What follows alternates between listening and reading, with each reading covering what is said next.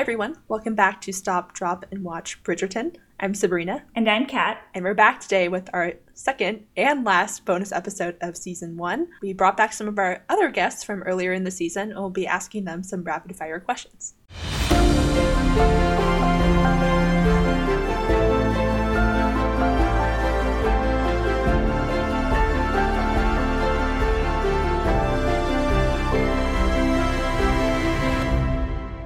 Hey, I'm Alicia. Hi, I'm Liz. Hi, I'm Ashley. So what did you think of the Lady Whistledown reveal?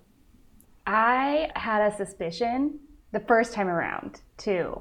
Just because I was sort of like doing what Eloise was doing, where I was like, process of elimination. And I was like, who is left that could possibly have free time? Penelope was definitely on my list, like top 1 or 2. When it happened, I was like, oh, okay. Yeah, I'm not too surprised. I felt like I had a strong suspicion of Penelope after that whole scene with her and Marina. And then like immediately afterward, it's the story about Marina comes out. It's kind of like, that is a little bit too much of a coincidence. That gave me a strong suspicion that it was her at that moment. I just felt really justified. I kind of knew it was her from midway point once I realized it definitely wasn't Eloise anymore. I did kind of think there might be a weird dark horse of the like Queen's gossip guy who might be it, but he wasn't a main enough character. And so, the way romance novels work, I figured it had to be one of the 2 women. So yeah, felt pretty justified. I like being right. Okay.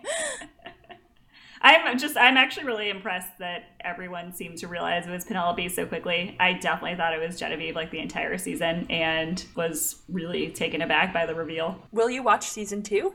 And what would make you stop watching? I would watch Season 2 if only to come back and discuss it with y'all, which is the impetus of me even watching the show past episode 3 because it is so not my genre.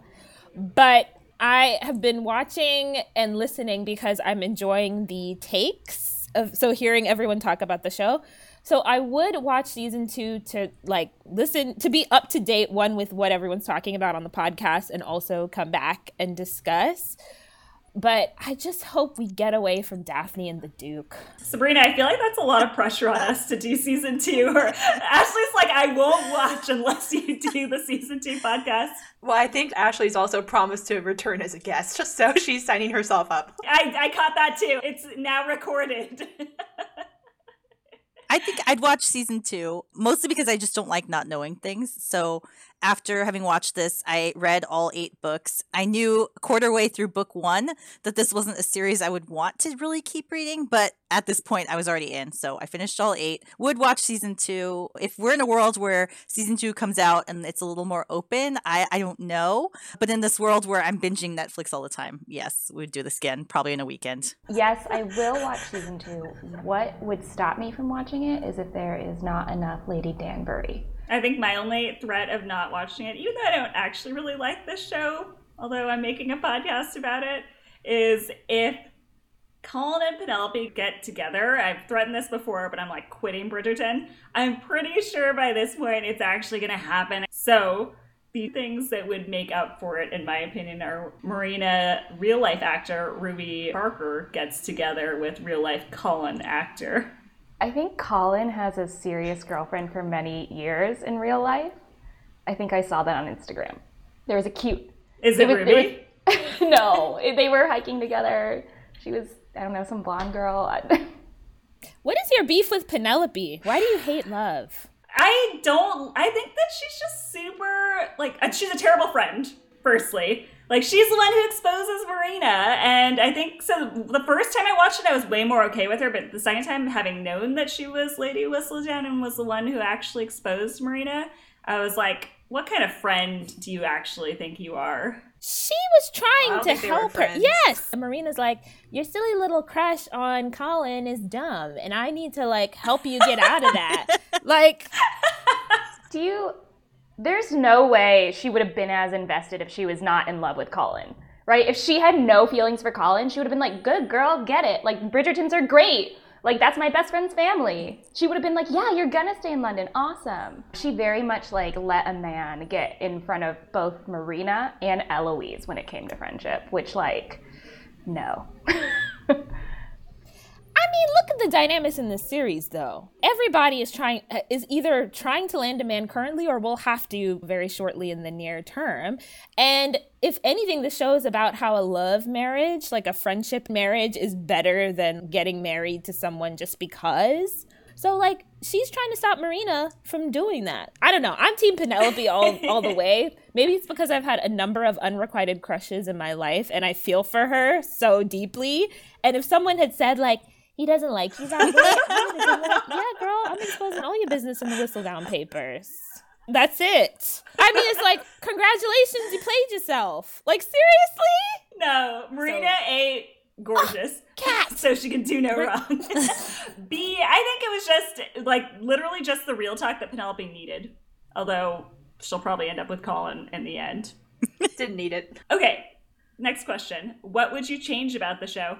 Oh, I feel like the men get very little character development that they deserve for all the work they do to develop the romance and sort of play out this fairy tale. I actually look back and think that they could have done better by a lot of male characters. And I specifically say this because my brand of feminism is very much like raise the men in ways that they have not been raised in the past, raise the women in the ways that they have not been raised in the past. Like this idea, what I did like about the series, like, Simon is allowed to have grief over the fact that his dad was such a dick. No one made him feel like less than a man for doing that. And I feel like other men in the series were still expected to have these expectations they met for being men in different ways.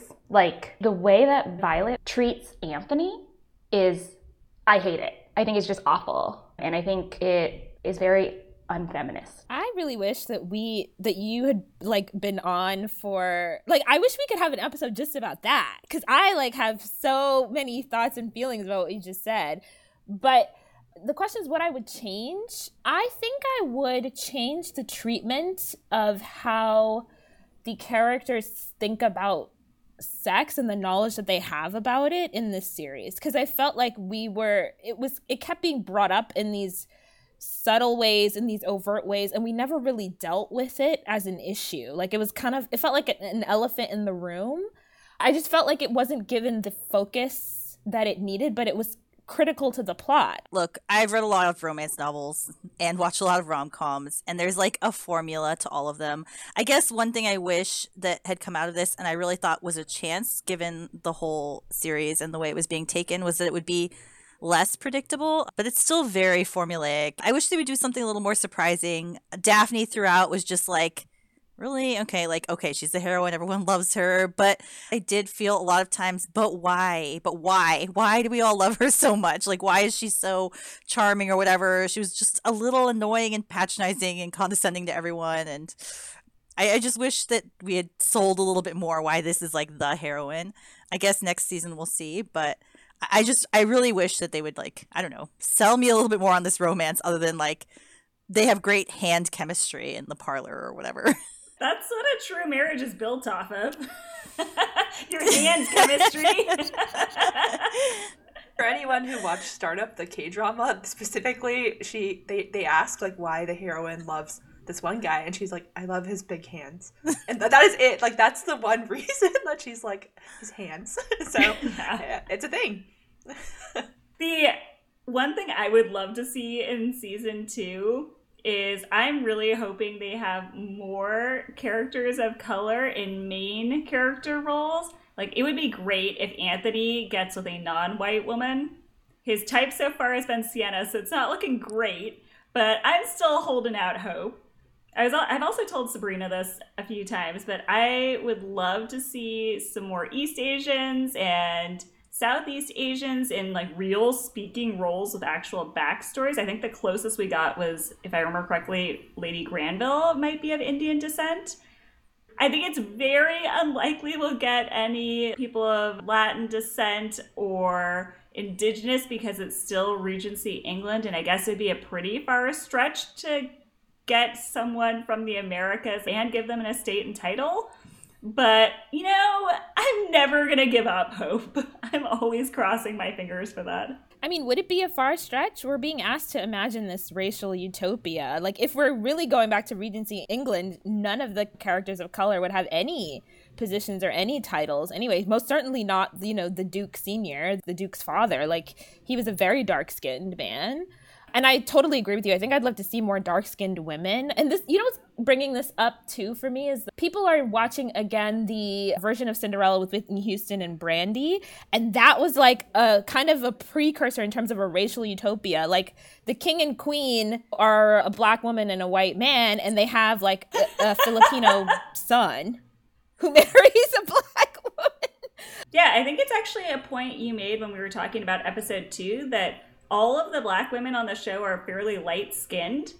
So, and the only darker-skinned characters are men in auxiliary roles. I think also we don't have to have logic for like who plays what. Like at the end of the day, this is fiction. If we don't want to account for the reason, we don't have to. Like this can be whatever they want it to be. We don't have to be true to the time period. I think just do it. Yeah, just do it. Who cares? And if you really do care, maybe you should look at yourself and see what your problem is. What was your favorite scene in the entire show? Oh, I loved the swing set scenes with Benedict and Eloise. I just feel like I am an only child. I've never had sibling relationships. And to see that was like very quintessential what I imagine a sibling relationship would be if I had a brother, or what I would hope for.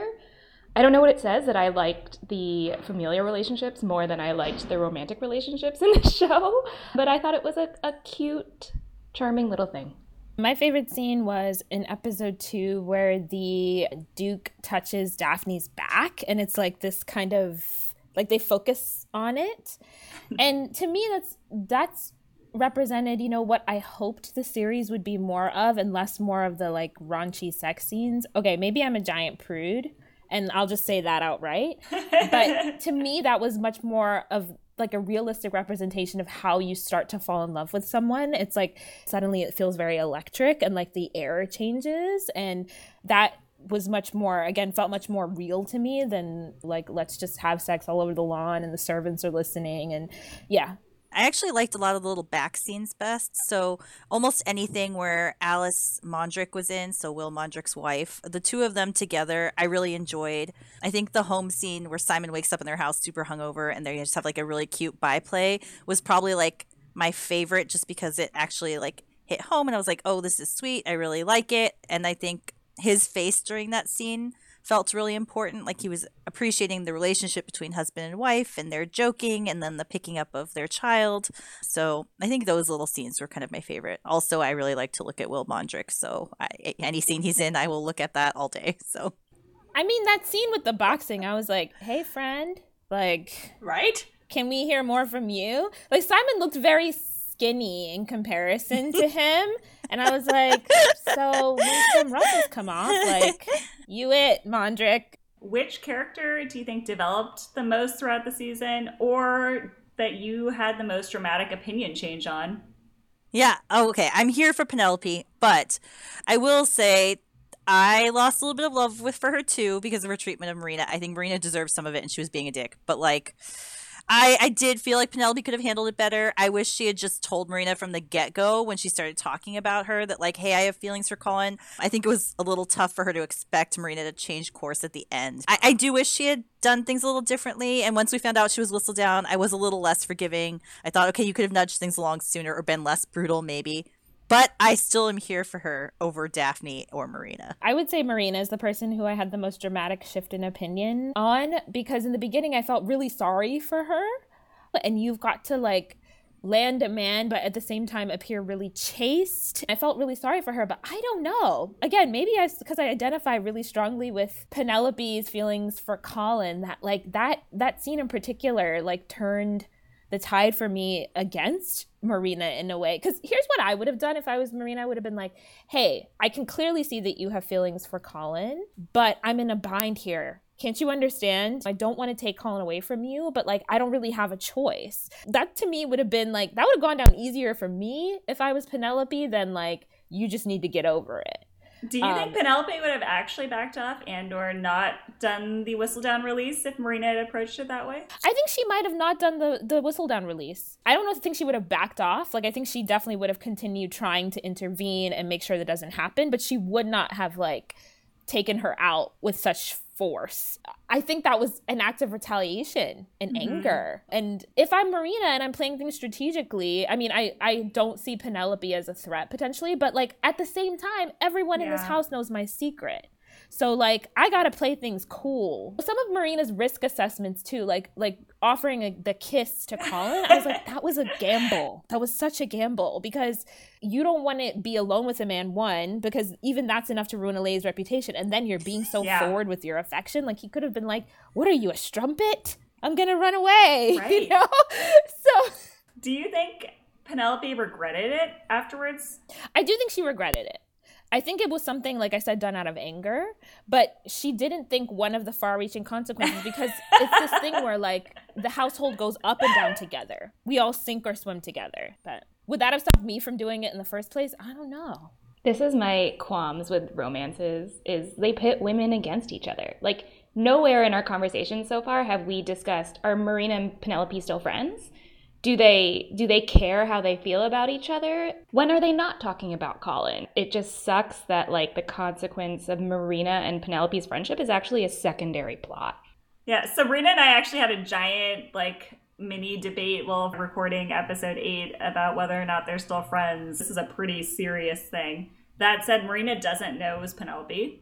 But yeah, I actually don't know if they ended on friends or if when Marina apologized, it was more just like a closing the book with an apology and they don't plan to keep in touch afterwards. I agree, Liz, that this show, I mean, fails the Bechdel test, like, spectacularly. I'm trying to think of a scene where Eloise and Daphne multiple times have conversations not about men. They're about each other. Their conversations are always about themselves. Like, why are you so perfect? But like, I felt like it was kind of like, why, like, they're arguing about Daphne's, like, being fake for the purposes of this kind of, well, I mean, maybe you're right. The one that comes to immediately to mind is them. I'm trying to think of if I can remember any other conversations between women not about a man. I said this in the episode with Liz, though. I don't really remember conversations between men not about women either, though. So I think it's failing the reverse Bechdel. And it's a romance show. So that is the heart and core of this. That's why they keep talking about their romantic partners and stuff. What have you learned about the show in its off season or since watching it? Oh, well, it was a prop mistake that they forgot the necklace that the prince gave her. I watched a quick Netflix clip, and one of the questions posed to the actress who plays Daphne was, what happened to that necklace? And you can see it on her face. She's like, wait, oh no, I should have told props that I left it there. Because you're absolutely right. This is a huge plot hole. It was just human error on the part of the production crew. Oh my God, we finally gotten the conclusion to the mystery of the missing necklace. It's somewhat satisfying, but also pretty dissatisfying. Like, I was hoping they'd be smarter and like use it as a plot device. A mystery of the missing necklace.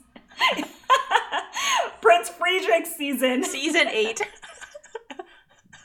I guess for me, between when I first watched it and I binge watched it in a weekend, so I had a lot of time between then and now, I read the book, like I mentioned, actually all the books, but in reading the book, I was really able to see the difference between what was produced for the Netflix show. Honestly, I have to give Netflix kudos and Shonda Rhimes because honestly, the whole thing did get a lot better from where the book was. The book was really dated, whereas I feel like the show is still a little off, but it's not as off. I don't know what I've learned about the show, other than a lot of people have watched it and liked it. What character's team are you on? Like, out of all the characters, which ones are we rooting for the hardest? Yeah, you guys are like Team Penelope. I don't think this is a hard question for like Ashley and Alicia. I feel like, that's also true for me. What character do you stand? Well, I mean, I'm Team Lady Danbury, most of all.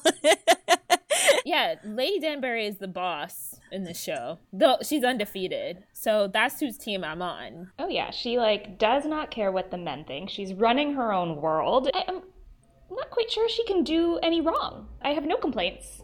Why don't we just make every other season about her? I guess I'm Team Eloise if I have to pick someone other than Lady Danbury. I'm pretty worried about Eloise, I'm not going to lie. She's expressed a lot of opinions about marriage and families, and I don't know how you deal with her in a romance series where we don't take that away and then make it like, oh, just kidding, I met the right man and now. You know, I'm very worried about that story arc. I hope they can fix it for her, but I'm scared for poor Eloise right now. I agree on the Eloise point too, that it feels like her story might be one of a tragedy, because like a tragedy is one in which characters cannot escape their fates. As to who I stand besides Lady Danbury, this is going to be a little problematic, but I am here for the Viscountess. My biggest beef with her is that she didn't take the time to tell Daphne, like, this is how the marriage bed looks. But in general, I do feel like she is working very hard on behalf of her family and her daughters. We can talk all day about her treatment of Anthony too, which I know, Liz, that you found problematic and unfeminist, and I think in a weird way I was here for that. I don't know. I'm here for all this, like, you know, strong opposition, all this very intense conflict. But yeah, I thought the Viscountess was a good example of, like, you know, really going to bat for your family. Also, you know what? I realized I want to see Hyacinth when she reaches that point. So hopefully the series doesn't die as Kat wants it to, Colin, because I really want to see what happens with Hyacinth. I really enjoy her. I thought she was spunky throughout. So maybe she can marry the prince and find the lost necklace. It's like Prince Free. I like Prince too much. The prince is too good for me for that. So, final question and most intellectual question. Who is the most attractive actor on the show to you? Mondrick. It's Will Mondrick for me. If I have to pick a woman, then it's whoever plays Sienna and Marina. They're pretty tied for me. I do think Sienna was the prettiest woman. And I would also agree that Mondrick was the most good-looking man. Simon is good-looking. He's not bad, but I don't know. I feel like I've seen a million people like him growing up, so like I'm over it. Wow. The most interesting thing. Can you take me to where you grew up? Because you were kind of living there. Oh my god, you're the only person I know who's like Simon, dime a dozen over him. I mean, he's good. No, I'm not going to deny he's good looking, but I just wouldn't, I'm not going to like trip over myself to go out with him. Like, he's just okay. All of the brothers, I found a really hard time. Like, Anthony, Benedict, Colin is kind of distinguished, but like I had a really hard time in the beginning telling Anthony and Benedict apart. I don't know. It's Mondrick or bust. So I feel like one of the things that you guys said in an earlier episode was that you thought Marina, when you first started, you're like, whoa, this is like the best looking character on the show. So I'm going to take this question that way. Simon's mom, when I first saw her, I was like, oh, damn. That's what I think Marina should have looked like. She was a very beautiful woman. And so if I had to go just straight up who's the most attractive character even mentioned, it is 100% her.